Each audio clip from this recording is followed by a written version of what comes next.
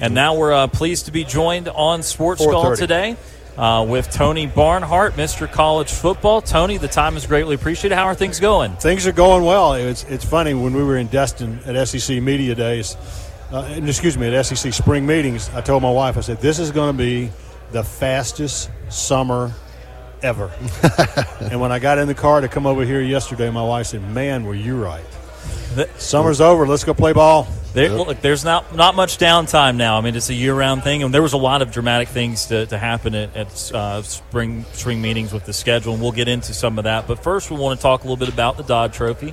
That's something given out to top college football coach. Tell us a little bit about the Dodd Trophy and its significance. Well, what's unique about the Dodd Trophy is obviously you got to win games, but the Dodd Trophy takes that a step further in that it's about academics. You got to have a 980 APR just to get on the watch list. Okay, it's very important. It's about community service, scholarship, leadership, and integrity were the three pillars that Coach Dodd, Bobby Dodd, who was at Georgia Tech for 25 years as head coach and a total of 50 years in all. And so this is about more. College football is more than just a game. And we present the award each year. We have a committee that votes on it. We present the award on campus at a banquet to honor the coach. This year's winner, I'll give you an example, was Willie Fritz from Tulane. And you know how his season turned out. And so we had a banquet for him in New Orleans at Tulane. And when we arrived, there was about 12 of us. They put us on a bus and took us to the Tulane campus at the stadium. And the entire Tulane football team was there waiting on us to escort us around the stadium, and it was a neat thing. We know a couple of the coaches in this league currently have won the award, like Nick Saban and Brian Kelly when he was at Notre Dame. Talk about some of the coaches in this league and if they're on the watch list and just kind of the things that they represent. Well, obviously, a couple of coaches have won it twice, and I think Nick Saban is a guy who has a very good chance to be a two-time winner. Sam Pittman at Arkansas is an outstanding coach, outstanding guy. But it's a hard award to win. It really is, and there's several coaches on this list of the SEC who have a chance. Absolutely, and joined by Tony Barnhart today, Mr. College Football. We also, before we want to get into some of this year's preview and that sort of thing, want to talk a little bit about the book that you're releasing, The 19 of Green, and that's about, of course, fall of 1970 and about Georgia a little bit. So talk to us a little bit about this book and what inspired it. Well, in the fall of 1970, I played on the first ever integrated football team of my high school, Greene County High School in Greene County, Georgia. It's about halfway between Augusta and Atlanta off of I-20. And in the fall of 1970, the courts ruled that the schools would be completely, fully integrated. And so that happened. We had spring practice, and when spring practice was over, the two schools had combined. We had 19 players, 12 white, 7 black, and that's what we sort of went to war with. And we won a division championship, played for a region championship, lost a close game. But the story of the 19 of Green is not how many games we won.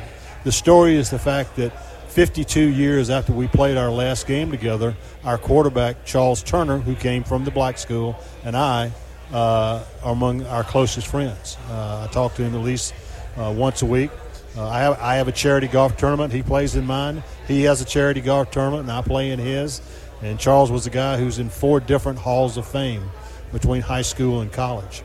And so it's those relationships and the fact that, Charles was honored by the Circle of Honor at our high school, and 6 of his team. There's only 15 of us still alive, and 6 guys on our team showed up to see him be inducted into the Ring of Honor. And what does that mean to you to have something that is both personal but also historical, because we know how difficult it was and how much blowback there was to integration, not only in society but also in the sports world. So what does that mean to you to be a part of both sides of that? Well, it means a lot. And to go back and do the research on this, you know, people don't realize what a difficult time it was. People, I know this will shock you, but they didn't think it was a great idea that white kids and black kids would go to school together and play football together and play sports together. They didn't think it was a great idea. But it happened, and today a lot of us stay in touch, and it's we get together at every homecoming. We get together, and it is a special time. Let's talk a little bit about 2023, about Hugh Freeze, about Auburn. Mm-hmm. Obviously, this was a coach that went through, had a past, and was someone that was not necessarily universally received coming back into the SEC. But now that we've turned the page on that, we've gotten into the summer and roster building, all the things that new college football is with the transfer portal. What are the expectations? What is the proper expectation for him in year one? I do not know what to make of Auburn at this point, and that's why any expectations either way are probably not realistic. I mean, Hugh Freeze's track record is usually when he gets the quarterback position figured out, then the other stuff starts to fall into place. And until he gets the quarterback situation figured out, it's going to be tough. It's going to be really interesting to see how the media votes, because I as you sit there and go over every team in the West, you can say something pretty good about that team. Auburn, there are some good things, but I think it's possible for Auburn to get picked last by the media. And so, but if he can get the quarterback situation figured out, we will see. I know everybody is kind of obviously we've moved on from Brian Harsin, but there's still the lingering effects of Harsin there at Auburn. I mean, how much did he hurt that program just the 2 years that he was there, do you think? Well, just look at it through recruiting. Where was recruiting where you needed to be? No, well, it wasn't. Right. And so it's hard to put a figure on.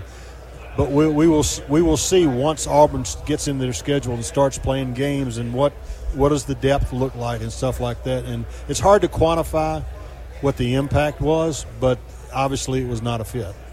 When you're looking at the teams that Auburn's going to be fighting to occupy space with in the West, when you're talking about A&M having such wild swings the last couple of years, having that really great 2020 and having a really joke of a year last year. When you look at Ole Miss, who was playing its best football ever under Lane Kiffin, and then the Auburn rumors came out and it went downhill at the end. I mean, what do we make of these teams this year, and how much confidence do you have in their ability to stay afloat? Every team, other than Alabama and LSU, every team in the West has something to prove. You mentioned Ole Miss. That's an issue. Mississippi State's got a 4,000-yard passer, but they're not going to throw the ball as much anymore. What's that going to look like? I'm fascinated. I think Arkansas, if you've got KJ Jefferson, a healthy KJ Jefferson, you've got a chance. All right, and there, and again, Ole Miss is in a situation that's kind of hard to figure out. So I think that after Alabama and LSU, the SEC, the rest of the SEC West is wide open. Anybody could finish anywhere in those bottom 5 slots. Tony, we heard Commissioner Sankey open up his press conference earlier today talking about NIL and the state of college football. In your opinion, how is it affecting the state of college football right now, and what needs to be done, if anything? And what's your opinion on NIL, basically? Well, NIL has been the rollout has been botched from the very beginning due to lack of leadership at the highest level. Before they ever started it, there should have been a set of guardrails to govern how it was going to go. That didn't happen. They just put it out there and let the marketplace go. Now that that's happened, as somebody had told me, obviously you can't put the toothpaste back in the tube.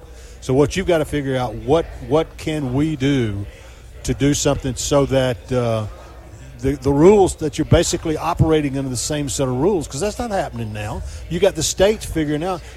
If you got 50 states, you got 50 states coming up with 50 different ways to do it, because you got some coaches, the legislatures are coming to, hey, coach, just tell us what you need.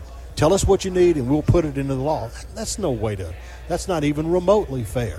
So I don't want the government involved in college football, but I thought Commissioner Sankey made a very good point. He said if we're going to get some uniform guidelines so that everybody's operating on the same set of rules, that may be the only way we do it. Because now that it's out there, now that the guys can go to the marketplace, if you make any changes to restrict the amount of money these guys can make, one person said, why don't we just give everybody $100,000 and be done with it?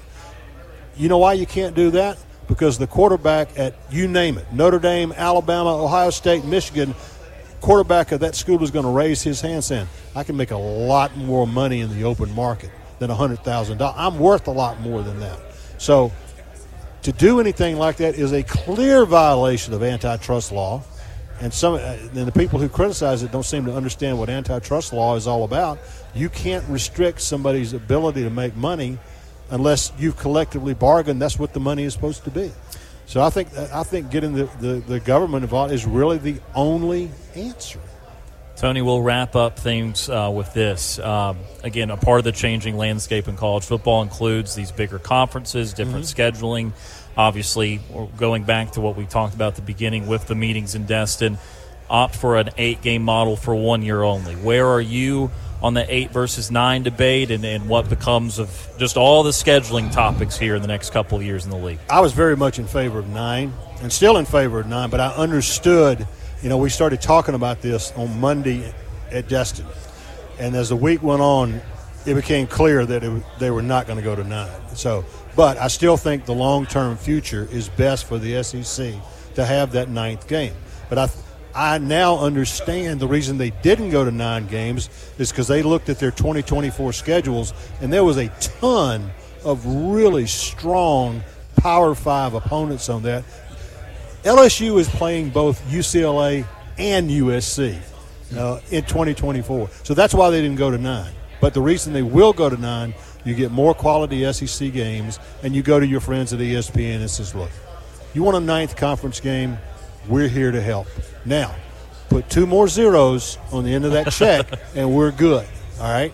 And so that's but I think ultimately, I want to do 9 conference games because I don't want to lose the secondary rivalries that we would lose with it. Georgia-Auburn is a game that's very, very close to me and my family. I've been playing since 1892, longest continuous rivalry in the Deep South. I would not, even if you played it every other year, I wouldn't want to lose it.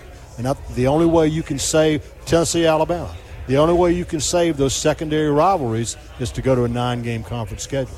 He's Mr. College Football, Tony Barnhart, here at SEC Media Days. Tony, we appreciate the time, and I know that summer has almost come to an end, but we're excited for college football. There's no doubt, guys. Good to be with you. Appreciate it. That is Tony Barnhart, Mr. College Football, today on Sports Call. We're going to